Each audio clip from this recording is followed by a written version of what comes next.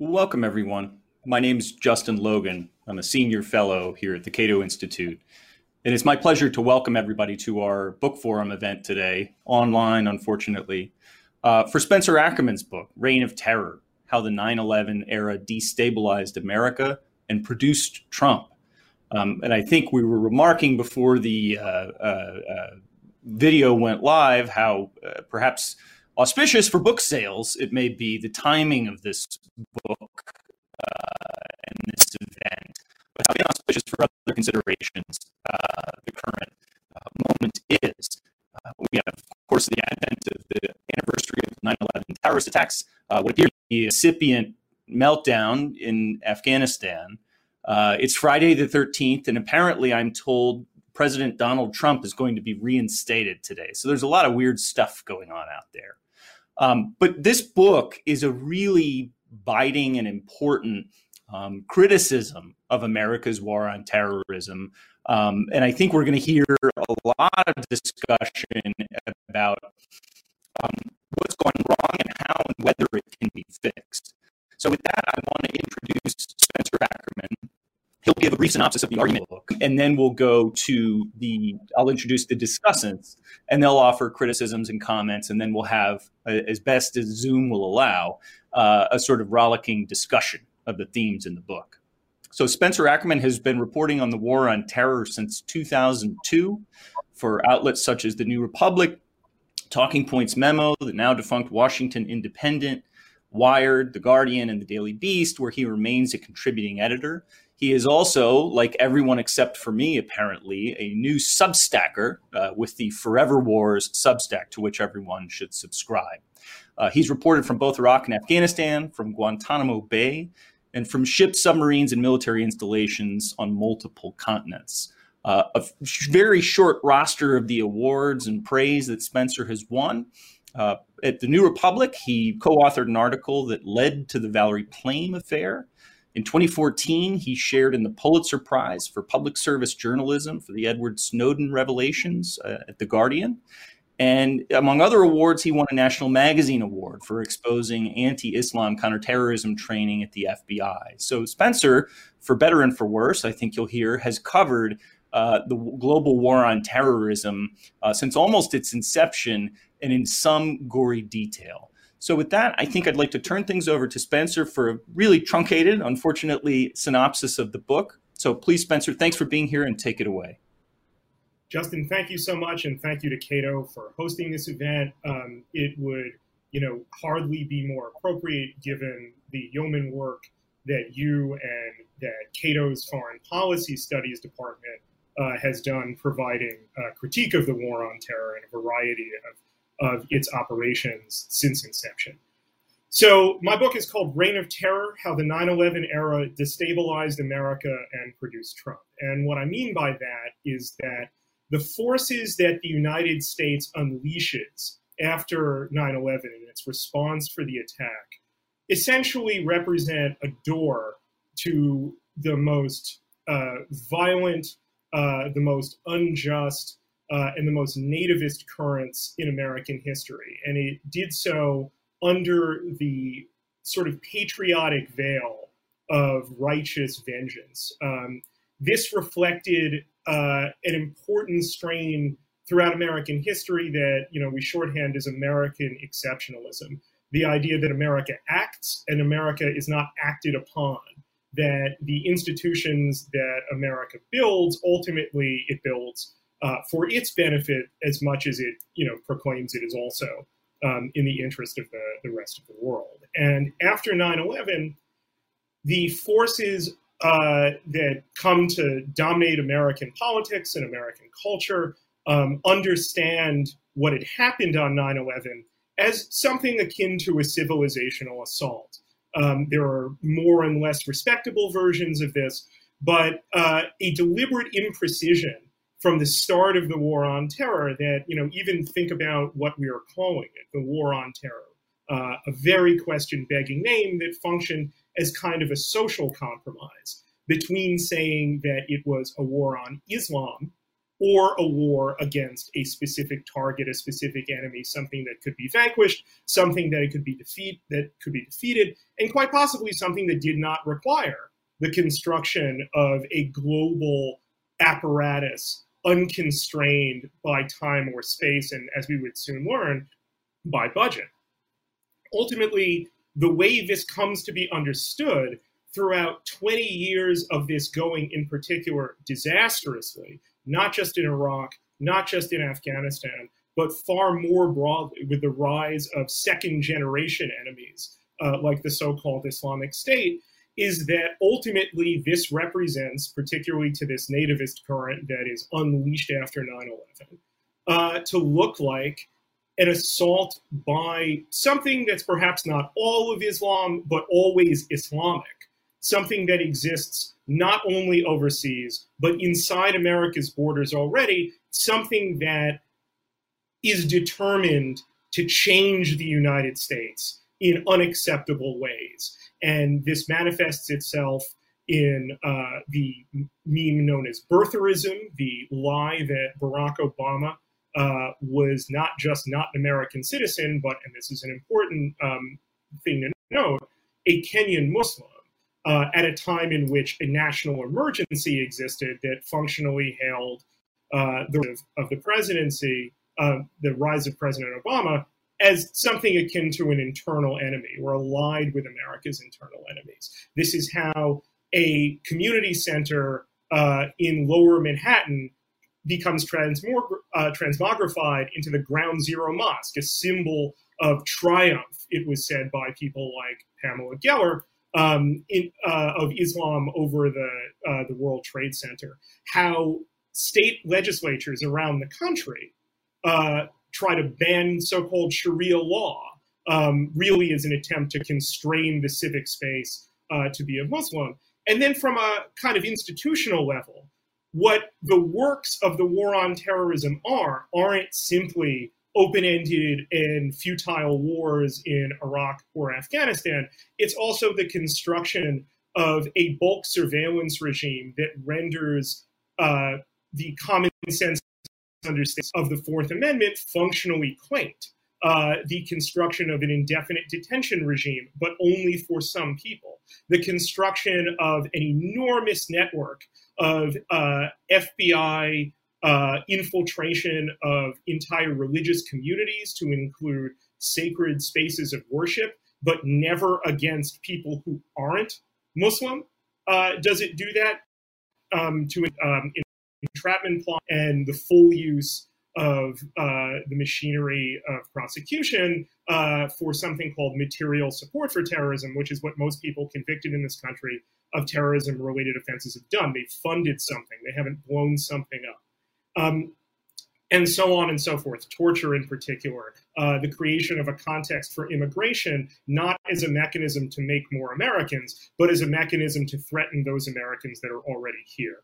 And as this goes on and on and on, and as the leaders of the security apparatus prove themselves again and again unwilling or unable to either deliver peace or victory, the American exceptionalism on the nativist right becomes, locked in a kind of cognitive dissonance that it can't understand how such a, all but subhuman enemy, as it has been described, is possibly able to frustrate the most powerful country on the earth. And they turn towards explanations that have much more to do with internal subversion and internal betrayal of what America is supposed to be, not just supposed to do, but supposed to be. And this is how you get someone like Donald Trump coming down the gilded escalator at Trump Tower saying that all of the elites that you have trusted this long, that have told you not to act as nativists, not to say that we are at a war against radical Islam, not to say that immigration is threatening America. These forces together, the ones that have stopped America from being great, are the same ones that have delivered us an awful and unwinnable war. And in the right-wing variant of opposition to both American exceptionalism, the right-wing opposition to the war on terror, this becomes not a way to unravel the war on terror. This becomes a way to use the war on terror against foes inside the United States against whom a real reckoning needs to happen. It simultaneously overseas takes us into the era of, as Donald Trump said, bombing the shit out of them. Trump increases the drone strikes. Trump increases casualties in Afghanistan by, one study found, 330% civilian casualty increases, while at the time posturing as an opponent of the war on terror. He's not an opponent of the war on terror. He is, in important ways, the lagging indicator of the war on terror. And he gets to simultaneously find that those who constructed the war on terror come to oppose him and come not to see their role in the dialectic of creating Trump. And that's him with an opportunity to discredit them by nation with this. He gets critical validators from across the war on terror. Michael Flynn, someone who it can reasonably said fought the war on terror as personally as anyone has during its darkest hours. What does Flynn come away with the war on terror thinking? He comes away thinking that it is a war on Islam and that the obnoxious people who are not willing to let the United States employ civilizational violence are the same people who fired him. And that is how we ultimately get to grieved and unhinged narrative that someone who is the intelligence chief of the Joint Special Operations Command and ran an entire intelligence agency is somehow an enemy of the deep state.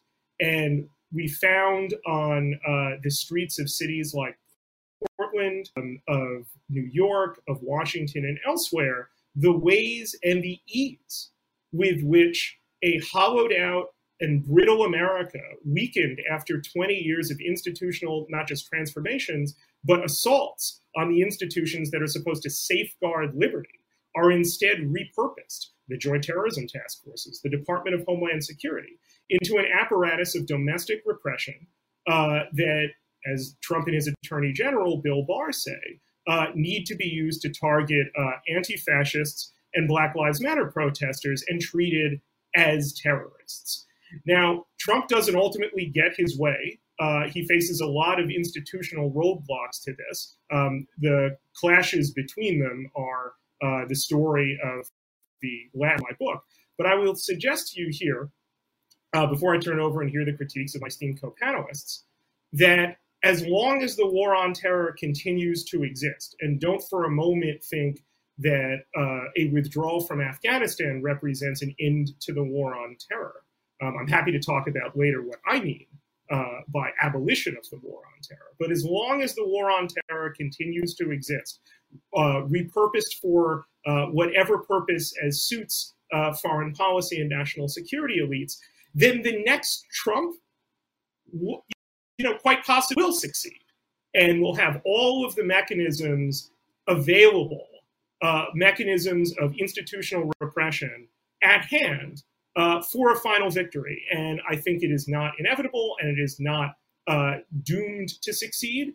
But I think looking at the last 20 years, in the fullness of what it was, without euphemism and without sentiment, shows really what a glide path the war on terror is to a hollowing out and endangering of American democracy.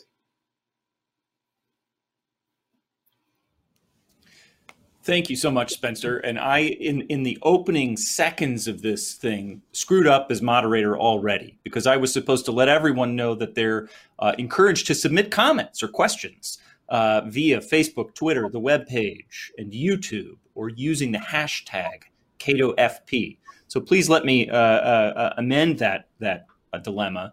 And we're going to have two rounds of criticisms and discussions from scholars and scholar practitioners that have looked at this phenomenon of the American global war on terrorism. So I'm going to introduce them in the order in which they'll speak. They'll speak in turn, and then we'll go to your questions. So Abigail Hall Blanco is associate professor in economics at Bellarmine University in Louisville, Kentucky. She's the co-author of two books directly relevant to our purposes today, the first of which is Tyranny Comes Home, The Domestic Fate of U.S. Militarism.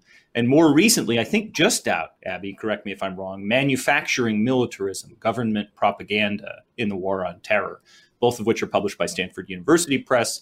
She's an affiliated scholar with the Mercatus Center at George Mason University, research fellow at the Independent Institute. She holds a BA in economics from Bellarmine University and a master and PhD in economics from George Mason.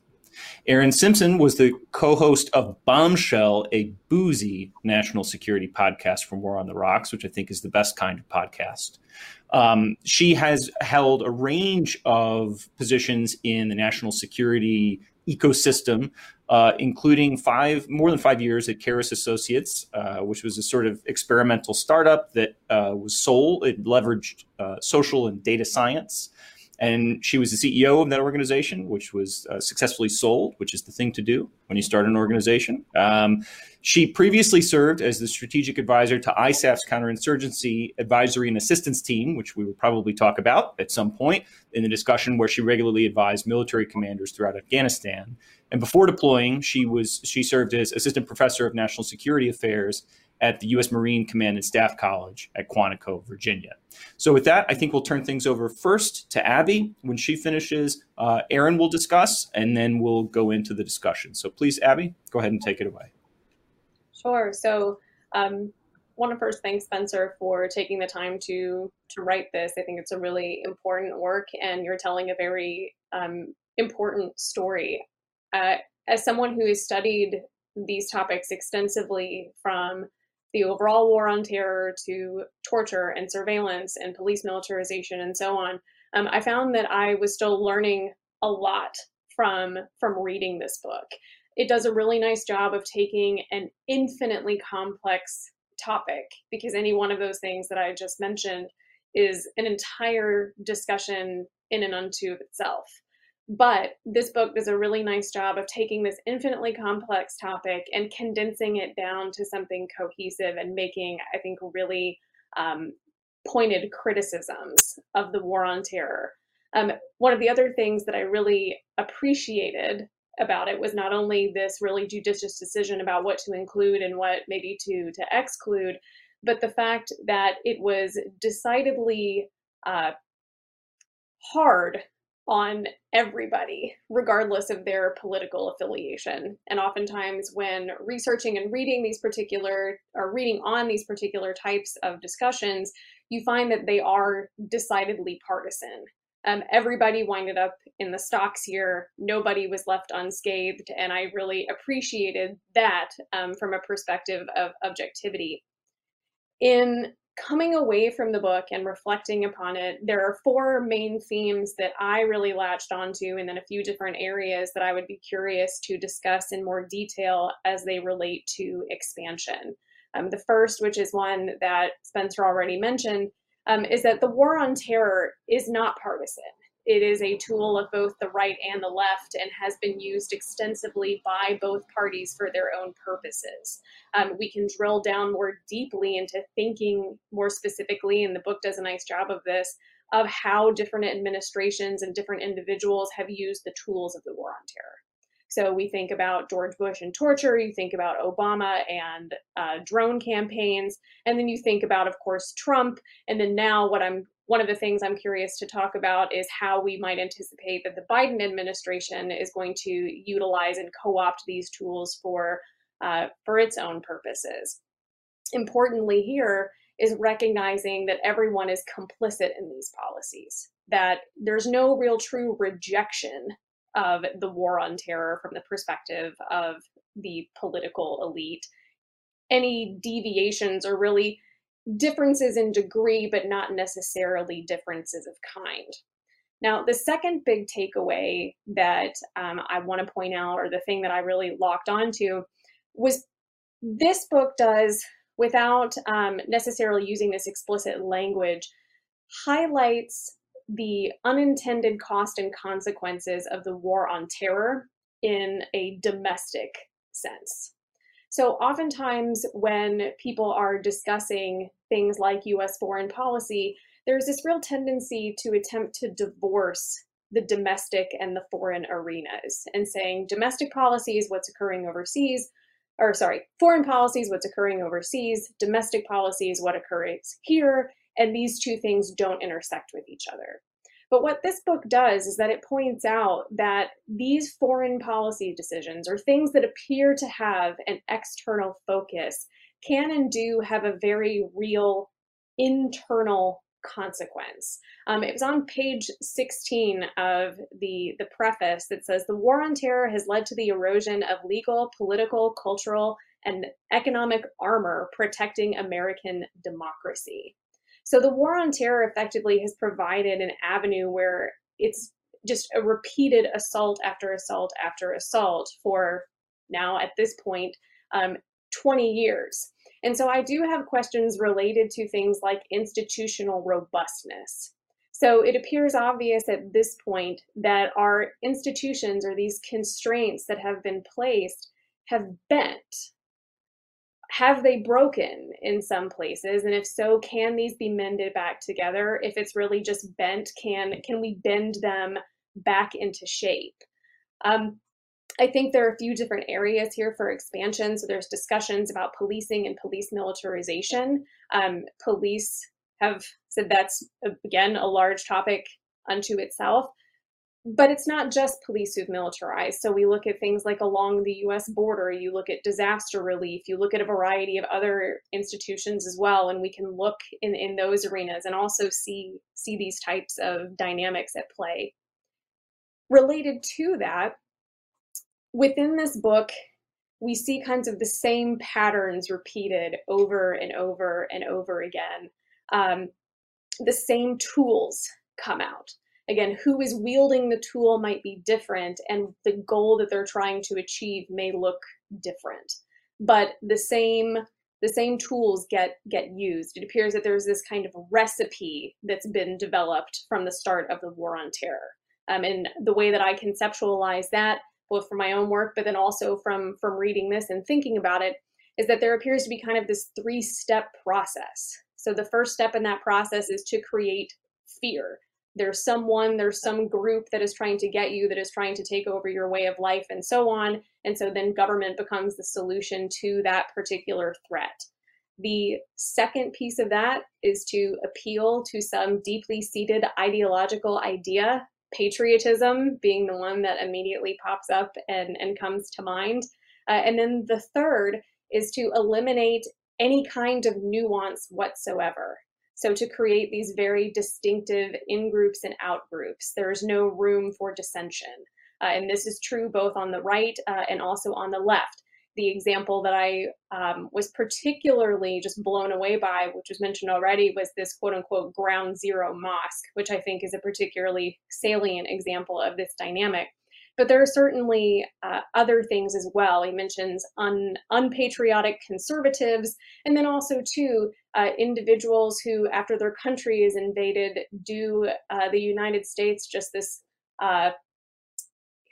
they're so rude and impolite by rejecting the liberation that has been forced upon them at gunpoint, and how dare they do that.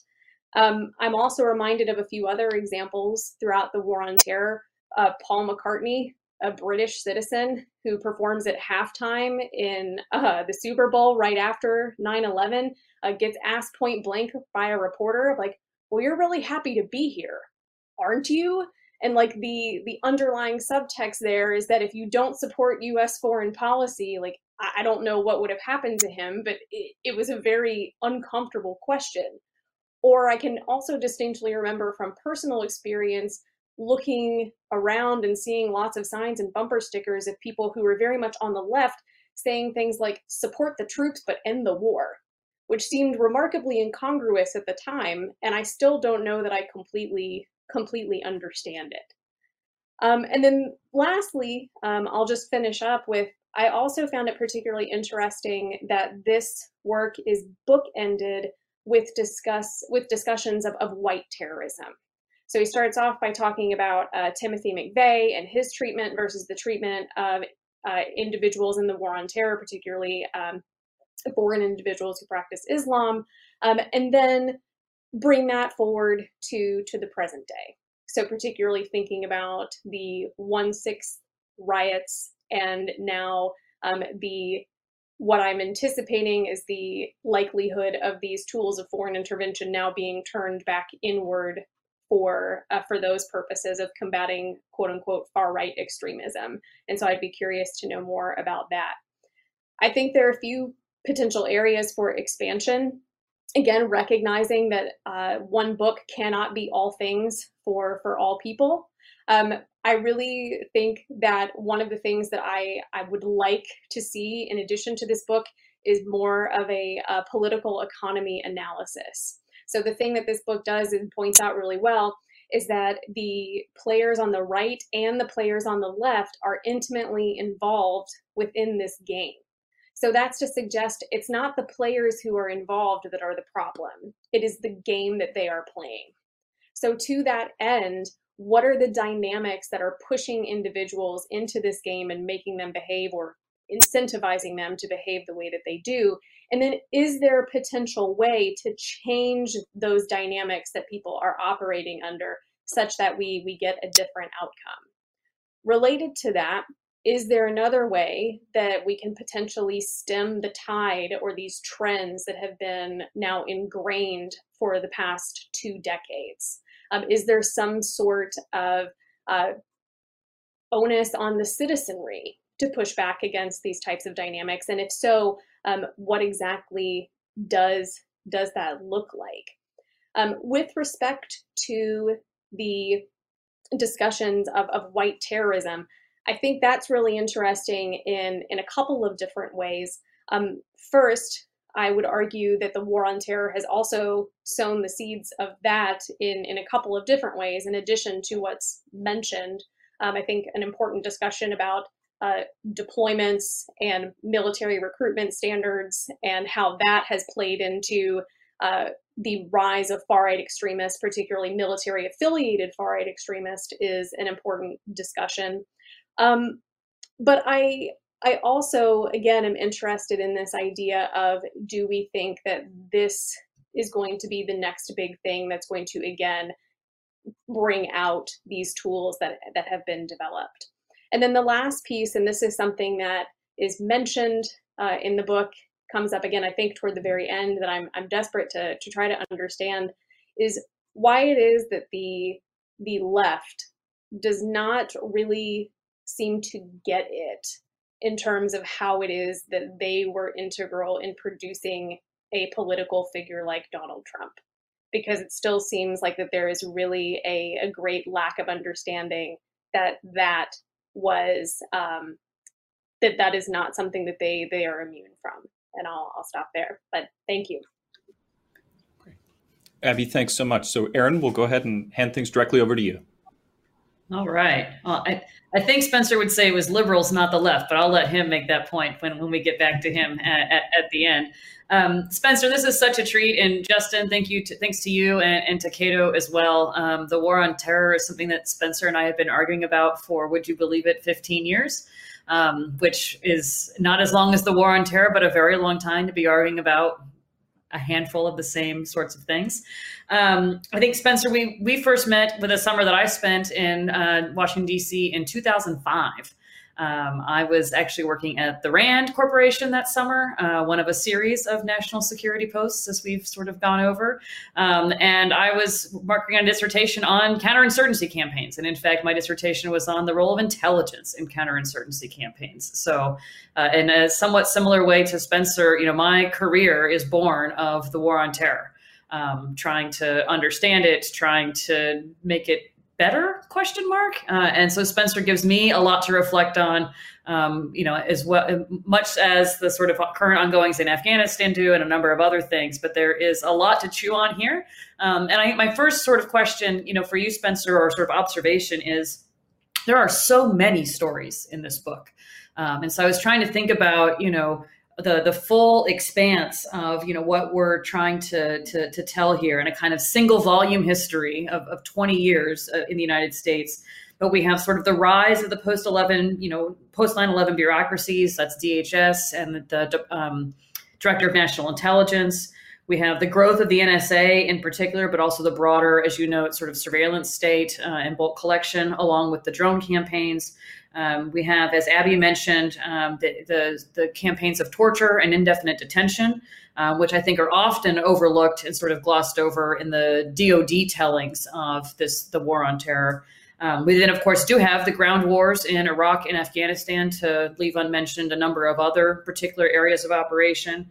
And then we get into kind of the meat of things, which is the reverberation back into American society, all of which is then kind of grounded in this broader story of American imperialism and shades of an intellectual history of liberal hawks and neoconservatives, right? And I think at different times, I mean, certainly in different conversations we've had, different parts of that animate you more than others, right? So there's, coming of age really in an era of liberal hawkishness that really pervaded certainly the many of the formal parts of the Democratic Party in the early 2000s, coming out of 1999, Kosovo and the Balkans. You talk a bit about that, but there's these two sides of a very similar coin, right? That sort of generate the consensus around the early years of the war on terror, and I think that that's a whole book in and of itself. And I don't think that that's fully been explored here, but it remains, this sort of crux of how do all of these folks come to play the early war on terror, both in terms of the surveillance pieces, but also the wars in Iraq and Afghanistan. There is a piece, in talking about the war in Iraq that I think maybe it's because it's been explored, sufficiently elsewhere, but those early decisions to go to Iraq are also a weird internal or domestic coalition of the willing, not just between Democrats and Republicans, but even within the Bush administration itself. Rumsfeld, Cheney, and Paul Wolfowitz all have kind of distinct reasons for wanting to pursue the invasion. None of which are particularly related to the war on terror per se, right? Which is to understand it as some sort of war against Al-Qaeda or maybe Osama bin Laden. But that's its own, piece of this puzzle. How do we create conditions in such a short amount of time that conflict gets put on the table in such obviously we have to invade Iraq sort of way. I mean, you can see even so early on the way that the narrative and political risk calculations shift to the point where that becomes not quite inevitable, but it felt pretty inevitable in terms of the way that we'd always describe it as that march to war. Not a lot of deliberation, not a lot of opposition. Thinking a little bit more, analytically, as I'm sort of reading your piece and, perhaps as being trained as a political scientist and trying to really, delve into some of the specific organizational dynamics here. I think one of the pieces that the book is most dogged in pursuing is this idea of the creation of a security state. And you've written about this in the Substack pieces as well. And I think it is, at one level, one of the most clear legacies of the war on terror, right? Especially with regard to probably NSA and bulk collection, but the emergence of quote, a security state. But the more I think about it, the more I wonder, is it monolithic? Is there really one? Is there a security state? Or are there, in fact, multiple competing bureaucracies within a broader security apparatus that, in fact, do have their own agendas, their own political proclivities, but also their own almost foreign policy preferences that they want to see enacted. And I think, certainly the tensions between CIA and DoD are pretty well documented, elsewhere. Rivalries within even the intelligence community are relatively well known. And so just wanting to push, you a bit, it's even highlighted within the book, places where aspects of what I would have thought would be the security state are pushing back against the White House, because either the White House isn't doing the thing they want done or isn't doing the thing they want in the same way. And there is this back and forth there. I'm also reflect, when we sort of think about the Trump years, the pieces that get people like Jim Mattis to resign or withdraw from Syria, right? It's not any of the other excesses or abuses. It's, a specific piece of the, second or third phase of the war on terror. How do we understand that in terms of the security state? Is that, just very much proving your point? Is it the exception that proves the rule? Or is there a more sort of complicated set of dynamics underneath there that we should unpack? And then lastly, I think, actually, I say before I get to lastly, there's a few discussions in the book of the role of technocracy. And of course, this is a phrase that's associated very much with the Obama administration across a variety of policies and topics. But I really found the discussion of the Obama pursuit of a technocratic war on terror really interesting. And in fact, one piece where you tie that then is that technocrats are almost always, the opponents of nativists and vice versa. They have a symbiotic relationship. Technocrats can't trust nativists and can't trust nativist impulses. And nativists will never trust technocrats as protecting what they believe to be, deeply pure or core to the nation.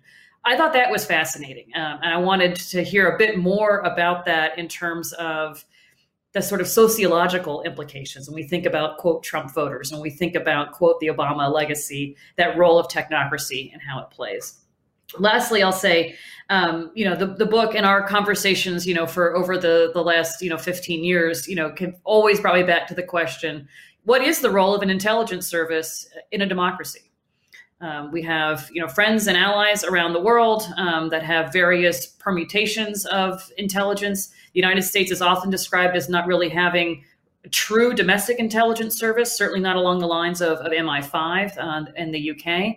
But we've seen the emergence of a variety of domestic surveillance capabilities. And so I just put as a broad question to the panel. I'll be interested to hear from Justin and Abby as well. What is the proper role, if any, of an intelligence service or services in a functioning democracy? So thanks.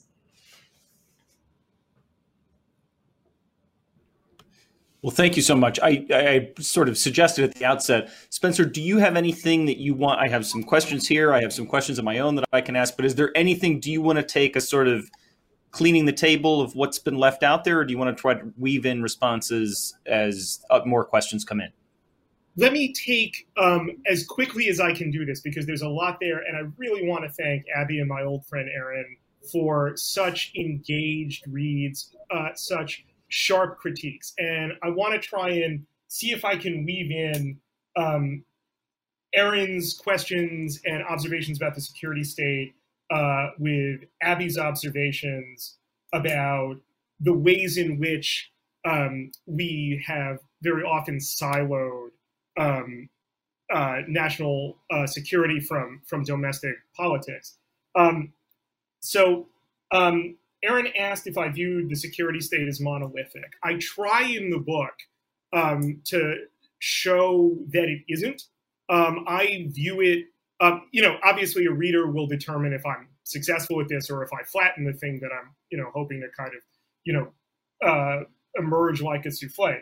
But to mix the metaphor even worse, I think we should understand the security state as a federation of different kind of bureaucratic tribes with oftentimes competing but intended to be complementary purposes. Erin said that, very often it can appear like, those tribes have their own foreign policy preference. And I think that's because, not just, as a matter of outright, foreign policy decision-making, some of the elements of this apparatus don't involve themselves in foreign policy. But, they have, as would be the case, in any organization that kind of forges itself through a sort of crucible, very strong and determined preferences for how not just policy ought to orient itself and the kind of left and right limits of that, but also about processes through which we can determine, and this weaves into Erin's point, I'm hoping to pivot elegantly, to a technocratic interpretation of the way in which good policy is determined by good process, not necessarily through a considered and sort of like holistic outright preference for the way a particular policy necessarily ought to go. The point that I'm getting at is that there is a way in which this apparatus intersects very well with the technocratic elements of the Democratic Party in particular. To speak to Abby's point, as Erin predicted, I will say that I would draw a distinction between liberals and the left. as to which had the role of producing Trump. The left, after 9/11, experiences a circumstance in which it has absolutely no power. And very often our discourse flattens what I think is a really crucial distinction between liberalism and left currents. Of course, I would say that I am a socialist. Nevertheless, the Democratic Party moves throughout the Cold War, and particularly after Vietnam, aggressively away from its traditional constituencies in labor and replaces that with a more professional upper middle class element of its coalition. That coalition, which is typically both allergic to the left and allergic to nativism, sees questions of foreign policy and national security through very often a technocratic lens. What works is what we should do. What husbands American power is what we should do. What reduces American power in the service of kind of violent interpretations of it, we ought not to do. That means that it will also, as Aaron points out, have a very contentious view of relationship with nativism, both as a class prerogative, but also as a policy prerogative. What ends up neglected are sort of two things. One, just as there are technocratic elements within the security state, there are nativist elements within the security state. That really ought not to come as much of a surprise as sometimes it does. It very also often gets flattened in the discourse, as particularly when you start to see on in liberal aligned media outlets a kind of veneration of the technocratic elements of American security power. But also you can see throughout the war on terror and throughout the enterprise that the war on terror is it feeds nativism. It will also feed nativist currents that take root inside these agencies or allow those that have already taken root expression. We see that in terms not just of torture within the CIA, but I mentioned Michael Flynn is one example, John Kelly is another. You mentioned, Aaron, Jim Mattis, and I am struck forever as the first image we saw really of Mattis as defense secretary on the first day of Trump's presidency is Trump coming to the Pentagon to sign the Muslim ban, something that supposedly has nothing to do with the military at all. We would find out this was in fact not the case, but Mattis at that point is standing over Trump's shoulder, grinning and applauding.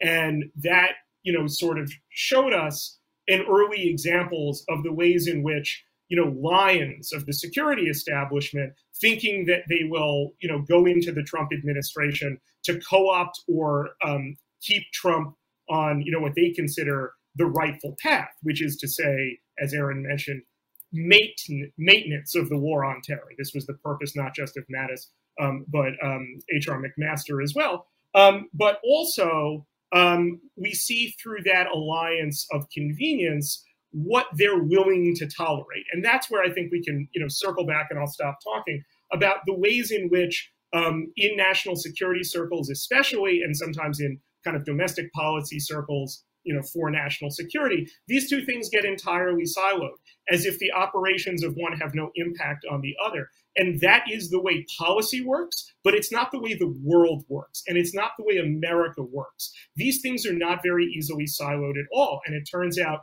that the audiences for national security messages that have to do with both an atmosphere of an internal enemy and the construction of an apparatus to confront that enemy will, given enough time, end up breaking whatever boundaries are, the longer that they're permitted to persist.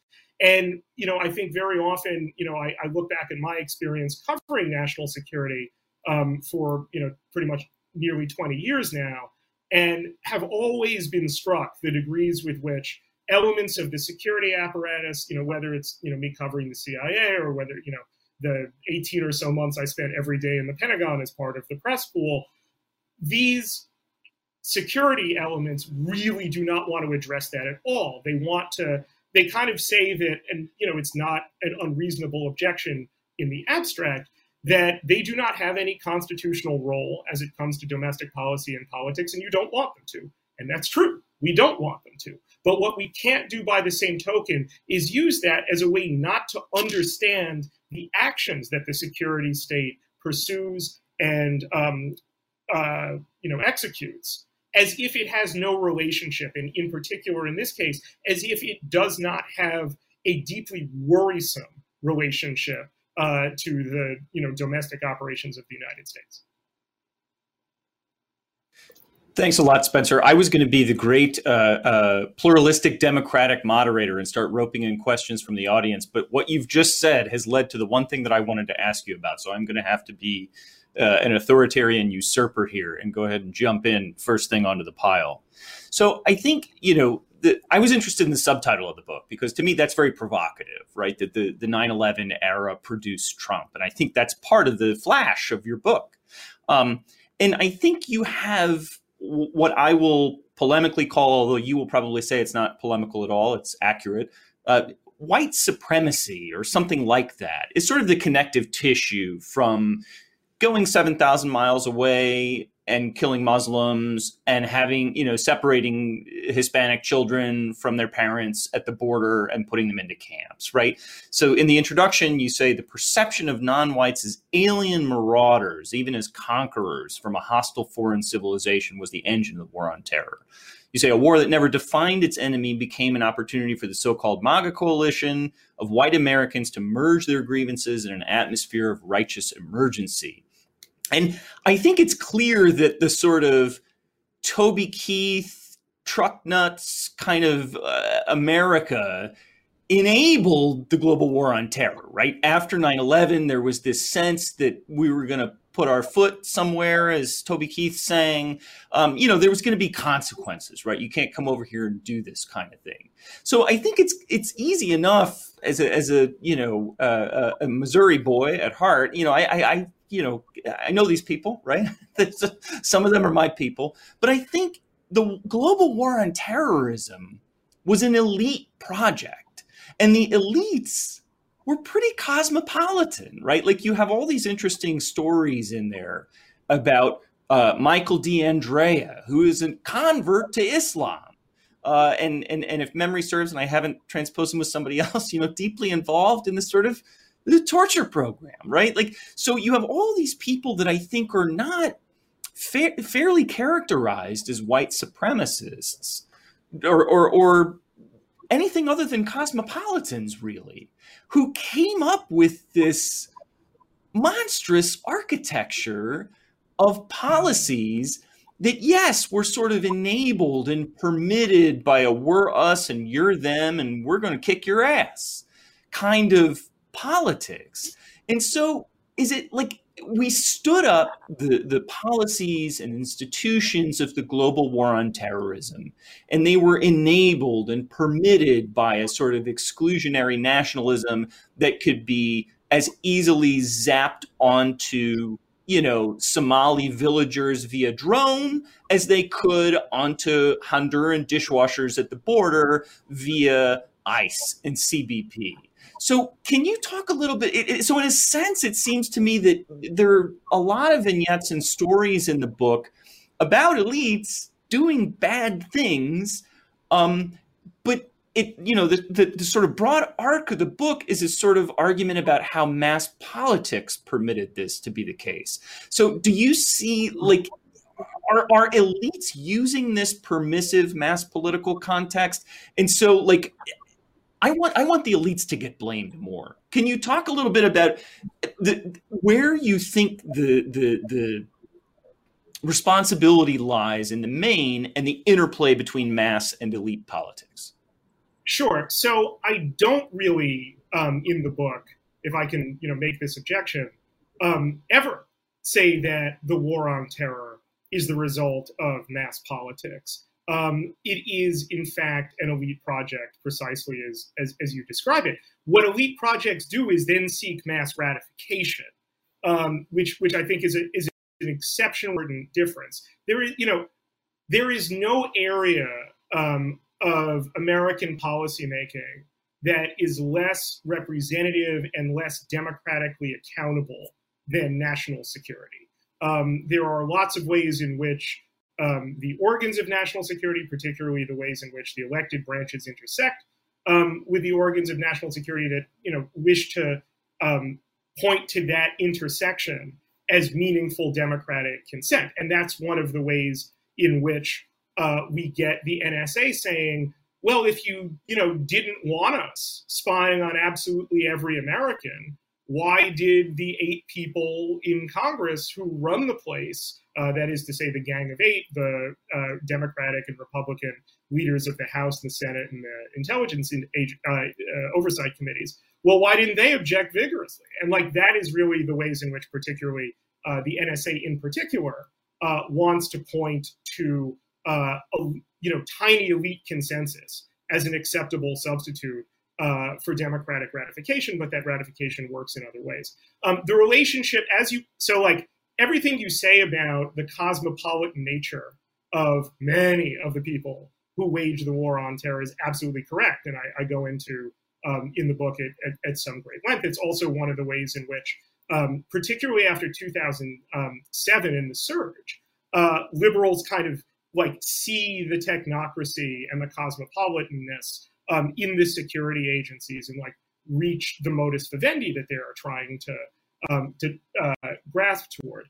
However, and this is the point I'm trying to make with white supremacy, it is white supremacy as the result of a much deeper and more structural way that American politics works, that despite the cosmopolitan nature of many of the people who establish, implement, and maintain the war on terror, nevertheless, all of those elements, everything that white supremacist terrorism would want, basically comes to pass, which is to say, a gigantic apparatus, both not just domestically focused, not just foreign focused, but domestically focused, comes to exist that erodes the distinction between violence, acts of violence and ideological affiliation, and erodes the distinction between violent acts and elements that are not violent but support them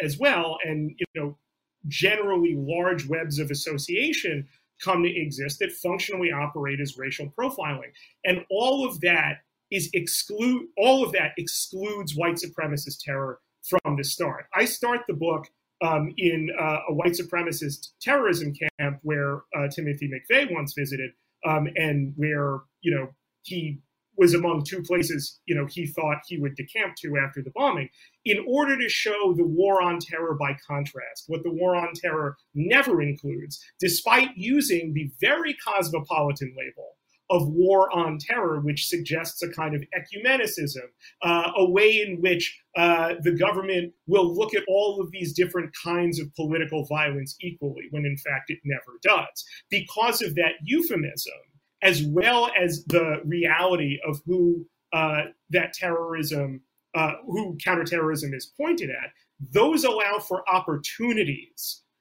for nativism to grow in strength, for white supremacy to express itself very often overseas. I would argue, and I do in the book, that American exceptionalism itself is extremely coterminous with both settler colonialism, the settler colonialism that establishes America, the settler colonialism that in one formation makes America great, and also this project of white innocence that always goes along with settler colonialism, that these guys meant well. And that's what white innocence applied globally looks like. It looks like American exceptionalism, where good guys mean to do good things and set up good structures that benefit, sure, themselves, but also benefit everyone else, except in reality, it looks quite a lot different. That, I believe, is more of the relationship between what the war on terror is in its nativist component and what the war on terror both bills itself as and even understands itself as, which is this cosmopolitan sensibility in which, and this is particularly the case in the Obama administration, we're likely to find it in the Biden administration as well, where well-meaning, good-natured people in the appropriate bureaucratic contexts come together to figure out the right ways to meter violence. And it turns out that what happens there, the expansion of a drone campaign that kills thousands of people overseas, the maintenance of mass surveillance, and many other such things. You mentioned Maya, who, as far as we know, is still at the CIA. And D'Andrea, yes, converts to Islam to make his wife. He also becomes the head of CIA's counterterrorism right at the era, the kind of terminal phase of the black site torture prisons, then pivots to running the drone campaign. And then when Trump is elected and Mike Pompeo becomes CIA director, then he runs operations against Iran, which we are still waiting to find out like what exactly those were. One wonders if how much of a role Dan Andrea had in the assassination of Qasem Soleimani that practically risked the war, as shooting the war outright, not proxy, between Iran. So hopefully that goes a little bit more granularly into how I describe both white supremacism in the book and why I do, and also the relation between nativists and cosmopolitans in a war on terror context. That's great. Thank you. So there are a couple of questions now that I'm back in pluralist Democrat mode that have come in over the transom that I think also speak to the broader moment in which we find ourselves. And so I'd love both, Spencer, your thoughts as well as the thoughts of your discussants on these questions. So Nathan Smith, I should say, mentions that former President George W. Bush has recently lamented the apparent withdrawal from Afghanistan. And he asked sort of how much of a wellspring is George W. Bush, the individual in the administration, for the predicament in which we find ourselves now? And then there are a couple of other questions that I think are also, I'd like to hear everyone's views on. So one of the anonymous writes in, pointing to your phrasing of omnidirectional violent nihilism. And he or she asks, what do you replace omnidirectional violent nihilism with? Which I think is an interesting question. And then thirdly, something that's in the news these days is the idea of repealing authorizations for the use of military force. And so we have on the table now both of the Iraq War authorizations, but with some reticence about going all the way, going the full Monty. And getting rid of, what are really some of the legal underpinnings of the global war on terror. So AUMF repeal, Bush, the man in the administration, and omnidirectional violent nihilism. So Spencer, and then we'll go around the horn. How about that? Okay, I'll go real quick. Bush is responsible for a tremendous amount. In many ways, we live in the world that he shaped, and that he, of all people, should have understood with the forces that he played with when it benefited him, that he is in material ways culpable not only for the deaths of probably millions of people, the immiseration and refugee flows of literally tens of millions of people, and also for Donald Trump. And I think that when it comes to the repeal of AUMFs, the total abolition of the war on terror is the goal, and we should accept no substitutes. One of the reasons that I think they're starting with the repeal of the 2002 AUMF is because we should be very grateful for the activists that got us to the point where such a thing happens in Congress. Congress typically just doesn't repeal war authorizations. But repealing the 2002 one is the easy one, and the 2001 AUMF is really the kind of central wellspring. But it won't be enough because things like mass surveillance are now really, Abby, mentioned the political economy of the war on terror. Mass surveillance is now, symbiotic with 21st century capitalism. There's a better book than I could ever write on this, called The Age of Surveillance Capitalism by the Harvard Business School Professor Emerita Shoshana Zuboff. I highly commend that. And then finally, what do we replace omnidirectional violent nihilism with? I think it's really simple. We replace it with solidarity. We replace it with an ethic of caring for one another as if we would about ourselves. Great. Thank you, Spencer. So on my thing, which looks like is different than your thing, I have Abby and then Aaron, but so let's just stick with that, and then I'll go vice versa the other way around. Right. So I'll be brief because I would echo quite a bit of what Spencer said. in terms of Bush's role, I think that obviously he plays a critical one. So this is the administration that really starts us down along this path. I don't think by any means that the blame is exclusively his. Once you start these kinds of pieces in motion, there are these other components that tend to propel and expand them. So thinking in terms of things like the economics of bureaucracy, now you have these incentives that are deeply ingrained in our political structures that are going to all but ensure that these types of things continue. It's more than that, though, and one of the things that I think is also interesting for us to discuss is that there's been a lot of discussion about, again, the role that elites play in kind of this supply-driven side of the war on terror. But it's not just a supply side issue. There's a demand, I think, for these kinds of things as well that started from that initial crisis that Bush oversaw, which was, of course, the terror attacks on 9/11, and then the subsequent reaction of individuals for the government to, do something to counteract that. I don't know that anybody might have anticipated that this was the something that we were going to wind up with. So Bush bears a lot of responsibility, but certainly not all of it.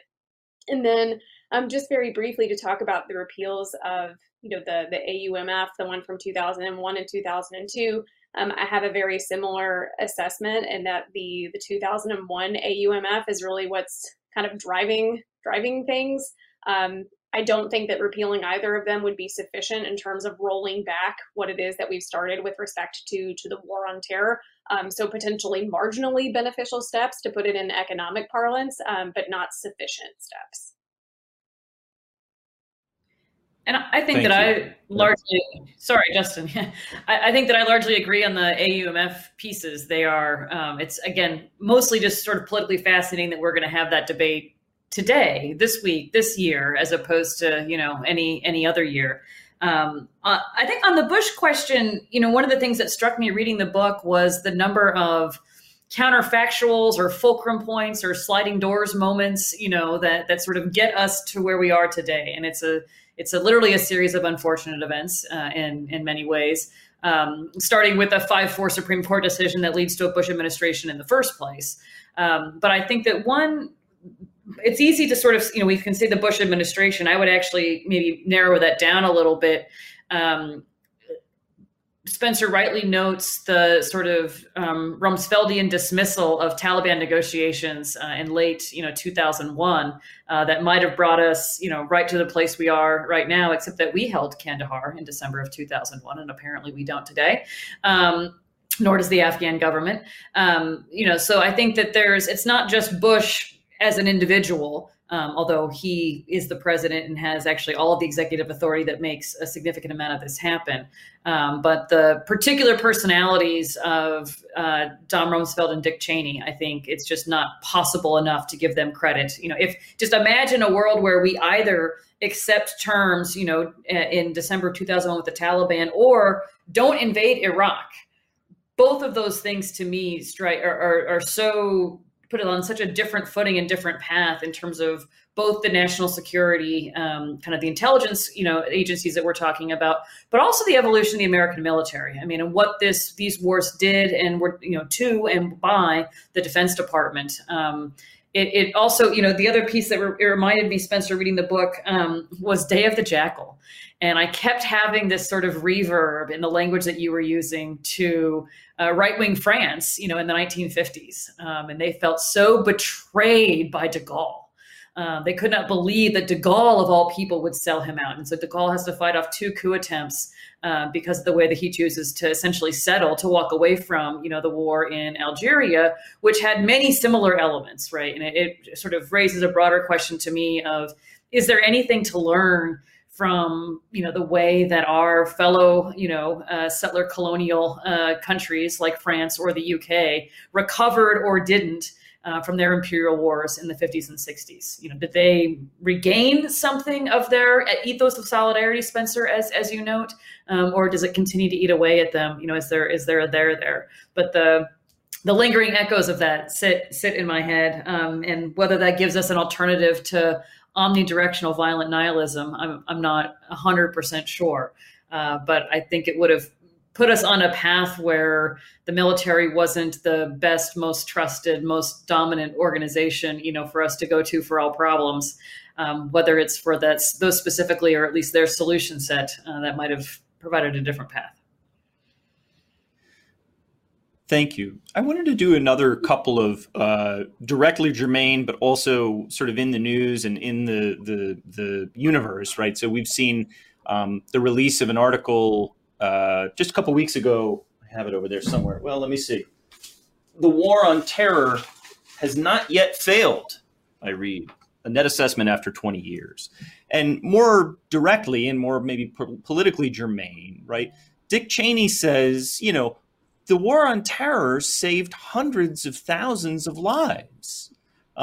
So this is there is this sort of counterfactual or post hoc ergo propter hoc. Look, we've done all this stuff and there hasn't been another 9/11, Spencer. So what about that?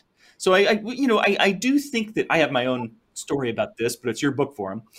So respond to this idea that you can't just dismiss, you can't just wave this all away and say that we were chasing ghosts, as my colleague John Mueller characterizes it, right? We've done some important things here, and we've secured America, number one. And then number two, the Afghanistan issue is sort of hanging out there, and I think we should probably say something about it.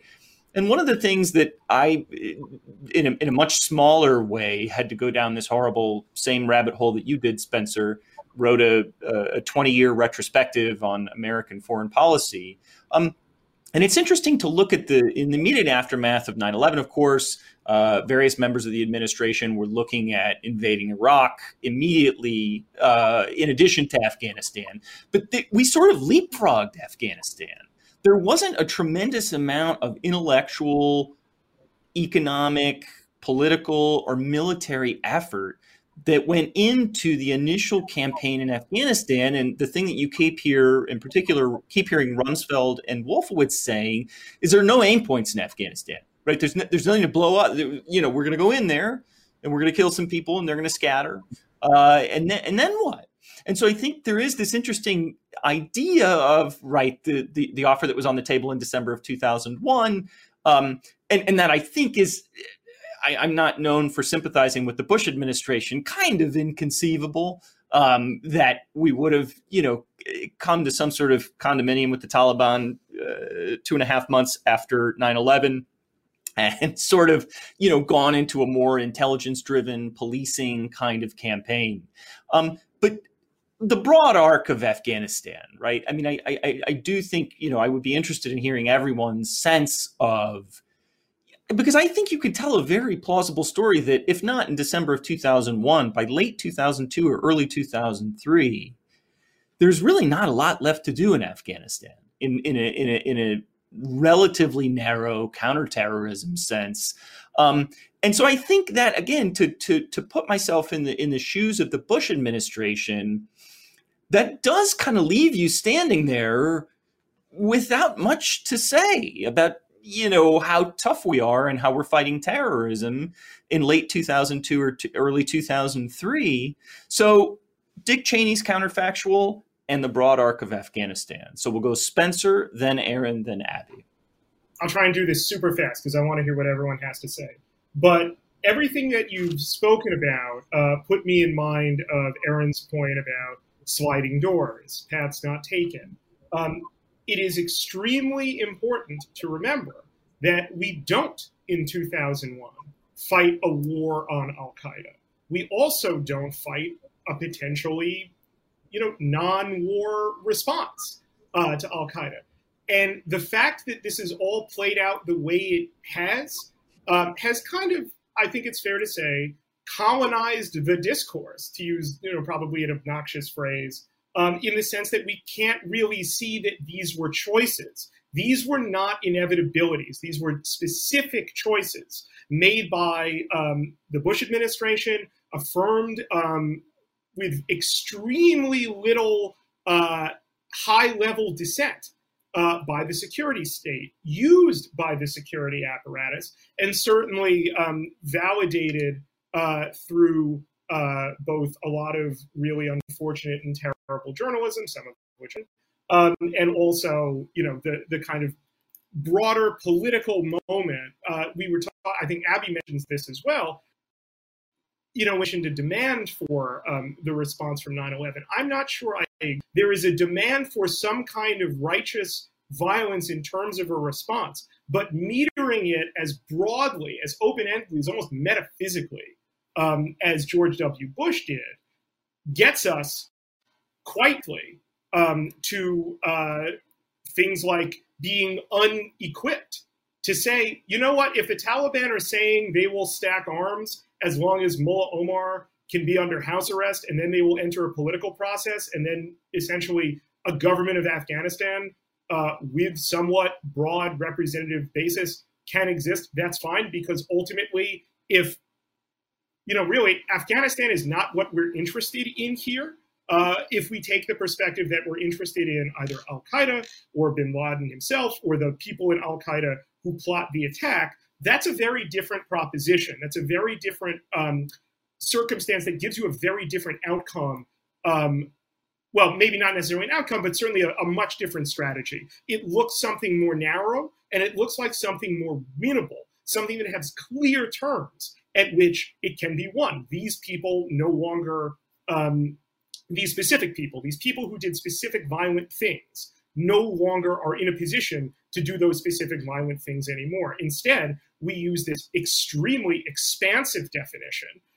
We are unwilling, elites are at least, to really argue for it so much as kind of allow a definition that flatters American exceptionalist sensibilities to take root. And then you are looking at a sprawl that kind of makes it on its own internal, and I would argue like deeply psychotic logic, makes sense, perhaps, to invade Iraq, makes sense, perhaps, to expand the war to Syria, makes sense, perhaps, to expand the war to Iran even, as was very often discussed and proposed. And I want to just sort of leave, with, taking up the, well, hundreds of thousands of lives were saved, and, there wasn't a 9/11. That is very obviously a self-interested justification. The reality is that the United States experienced a level of domestic political violence in as recently as the 1970s, as living memory, that was far, far greater than that they experienced at home, even after the war on terror and beyond, because ultimately these threats are not equivalent threats. The United States inflated this threat tremendously. It did so conceptually, and it did so tragically, necessarily conspiratorially. So I would just leave that there. The war on terror did not make America safer. The war on terror expanded by far the list of people that want to do America harm because of the harm America inflicted on either them or people like them.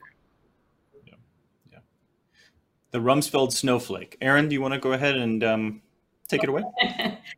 I'm going to be sort of deliberately provocative, mostly because that's what Spencer inspires me to do sometimes. But, I think it is easy to lose sight in some ways of what the frame of mind was, subsequent to 9/11 and even in a few years after, right? Because it's not just 9/11.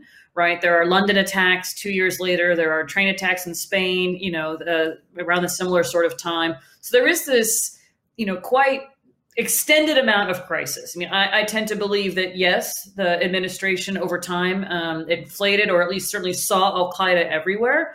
On the flip side, al-Qaeda was in a lot of places and blowing shit up in them. So, there was actually a fair amount of concern. And I think that Spencer actually does something very interesting in the book where he talks about this from a perspective of human security versus national security. Americans being particularly anxious around the concept of us being vulnerable in our, quote, homeland, a term that he notes that we also more or less created and didn't use prior to 9/11. Now, all of which is to say, I think there in fact was a threat.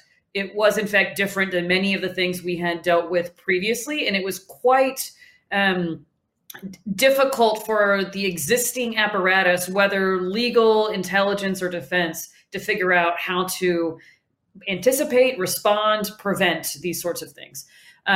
That said, I spent a fair amount of time, kind of in the middle 2000s thinking about why hadn't there been another 9/11? And certainly the idea that we had invaded Iraq was not at the top of my list of answers. But it did strike me that we had a relatively good intelligence screening, right, that had prevented this, people from entering the United States in a way that was not done previously as a narrow proposition. I think the question of human security, if you ask, do we feel sort of safer at home today than we did 20 years ago? I was just, saw on my phone that, Joint Base Anacostia Bowling is shut down at the moment because of a shooting event. And they are looking for the shooter. There's a number of things that are sort of, very prominent in American culture, in American society today that I think weren't there before. Some of them, which I think are very much attributable to a 20-year campaign of violence perpetrated, both at home and abroad. I don't know that it's quite one for one, but there's certainly an evolution of that in American society. So all of which is to say, I think Dick Cheney is, smoking, high in his own stash here, but is not. I don't believe that we've saved hundreds of thousands of lives. I do believe that there were some steps taken that seemed to have prevented a group like Al-Qaeda from pursuing large mass casualty events against the United States in the United States. That is different. That was and they of course had a campaign running up to that. The question of Afghanistan, for me is the most both professionally and emotionally vexing, that I confront here. I spent a year in Afghanistan as an advisor.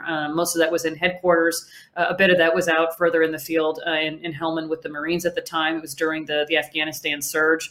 I desperately wanted to find a way to make that outcome of that war different or better. And I struggled, as I would tell people at the time and told people since. I'm like really smart, and I can't figure out why these advances, in Nawa province, make a difference to the broader campaign, much less how the broader campaign is actually helping. Again, by way of context, though, I will say that the problem was rarely Afghanistan. The problem was always Pakistan. And figuring out what you do with a semi-collapsed Afghan state, with a nuclear neighbor, is a problem that defense wonks are going to get to revisit all over again, because that will be back on the table in 2 days or 2 weeks or 2 months. But it will be coming soon to a theater near us very quickly. Thank you, Erin. Abby, thoughts? Yeah, so I agree that the Afghanistan question is interesting. What I'd like to do is I'd like to talk again about this, Dick Cheney's quote of the war on terror having saved hundreds of thousands of lives, but then also combine that actually, Justin, with one of the first things that you said, which was, I guess, the piece that you had read that the war on terror had not failed. Because I think that those two things, or we can kind of bridge those two things together. In terms of the hundreds of thousands of lives saved, that's very clearly a self-serving type of statement coming from someone who is a primary architect of the war on terror. It's frankly just a bad take. We have data about the relative risks of terrorism. We had that data prior to 9/11. We had that data after 9/11. There is no meaningful difference in the two periods. 9/11 is probably everybody here knows is an extreme outlier event, and so you treat it as you would any other outlier, even though it being a very tragic one.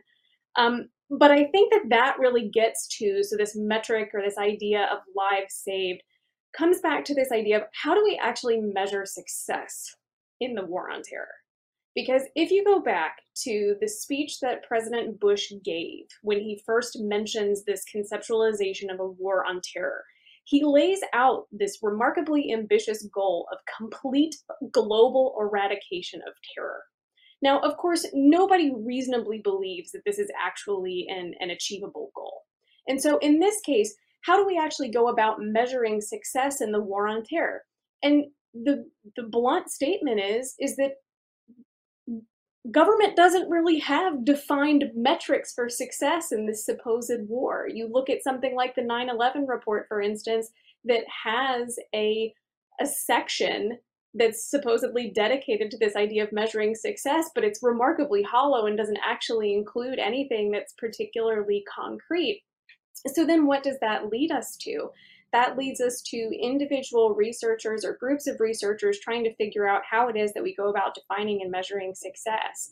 And so for those pieces of data and those reports that we do have, I think that the answer to that, again, to the extent that we have the data looking at this and how we define success, is clear. That the war on terror has not only failed to make us safer, but has actually destabilized a remarkable part of the world, but also made us less safe and less secure in some really profound ways. And I'll leave it there.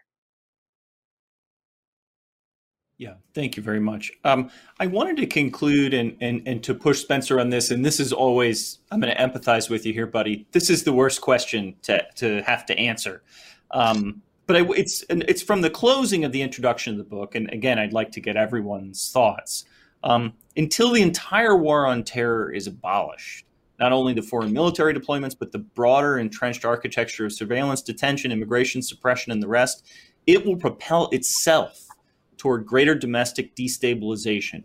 Inertia alone is sufficient to power, right?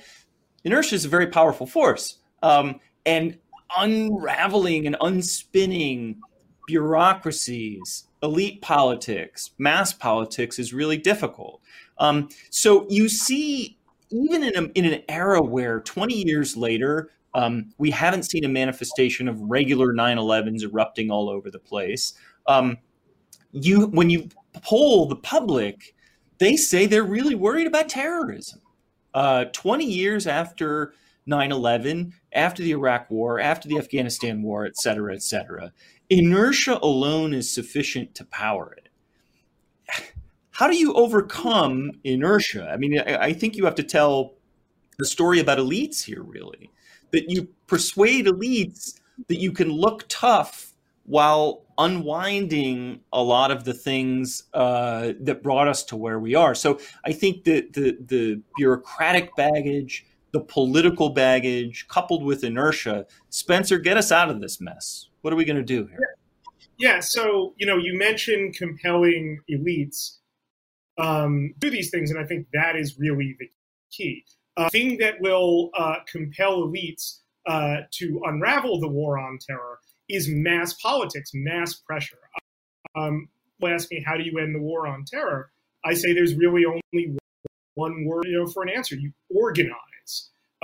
Already we are seeing the Biden administration's movements away to recede the war on terror, which I will be the first to talk about how insufficient they are and how tentative they are and sort of point at the ones of them. But the fact that they exist at all is a result of persistent organizing. Has helped, particularly within the Democratic coalition, force elites to reckon with the wages of American foreign policy in its resting state and the war on terror in particular. Those pressures are what matter here. Those pressures shouldn't only happen every time there is either an election or every time there is a primary battle. It has to happen continuously. This is going to be a very large struggle. I'm hesitant, to be a little bit, too hackish and use the language of the war on terror for this. But, I don't want to say it's a generational struggle, but it is certainly a long war to get finally out of this nightmare of being at neither peace nor victory. And the way that has to happen is by forcing elites to do the things necessary.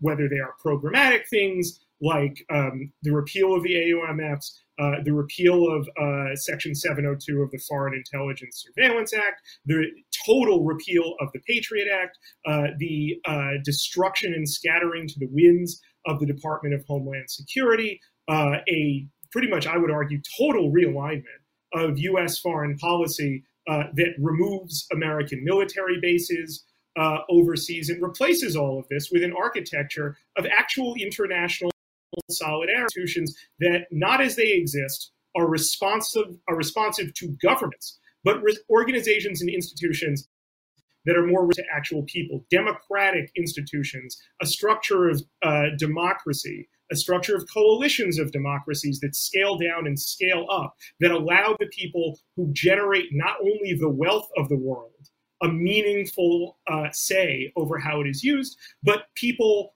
allowed to have important says over how foreign power interacts with their lives. It's a very large goal, but it's a very necessary one at a time in which, humanity is facing the sorts of challenges as we are seeing right now. We're having this at home because it is not safe to breathe the same air as one another inside. What we should learn from that is the only way out of these compounding crises is by standing together, demanding the elites that profit from them, both economically and politically, to bend to our will instead. It's a man with a plan. Abby, did you have thoughts about how to get somewhere else from here? So in terms of practical steps, I would certainly agree that we can talk about things like repealing the AUMF, the abolition of things like the Patriot Act, like all of these types of things are practical, but I think that there's definitely something that supersedes them. And Spencer really hits the nail on the head, is that I think the driving force behind this is the prevailing and dominant ideology of the citizenry of the US. Because at the end of the day, like, we can talk about a variety of different checks and balances on government, particularly things like the security state.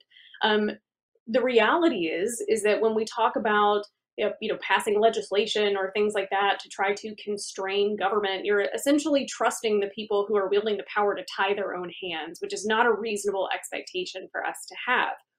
But as Spencer points out, the citizenry determines ultimately what is acceptable and unacceptable on the part of our policymakers. And so all of these types of things that we can talk about from a practical perspective really have to come after this shift in thinking among the greater population that what it is that has gone on and what is continuing to go on is no longer acceptable. And I think only then, when we get to that point, can we then really start to talk about what these practical pieces are going to be.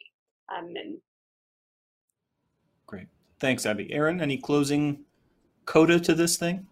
Yeah, and I think it comes from, maybe it's the supply and the demand side, as we talked about earlier, but it's also, we listed off some of the luminaries of the war on terror and the counterinsurgency campaigns, people who have often been, mentors of mine even, and so many of them so thoroughly discredited within the Trump administration that it actually, I think, discredits to a degree the whole enterprise. Not just the war on terror, but maybe breaks a spell a little bit within the Democratic national security establishment around the cult of the general, and maybe even a little bit around the cult of technocracy, right? That we can't just, God bless our hearts, processes our Valentine, our way through all of these problems. But in fact, we need not just a different set of solutions, but a different set of solution makers. So I think that that's sort of one piece that gives me a glimmer of hope that there's sort of an opening for a different set of experts. I still like a technocracy, I have to admit, Spencer,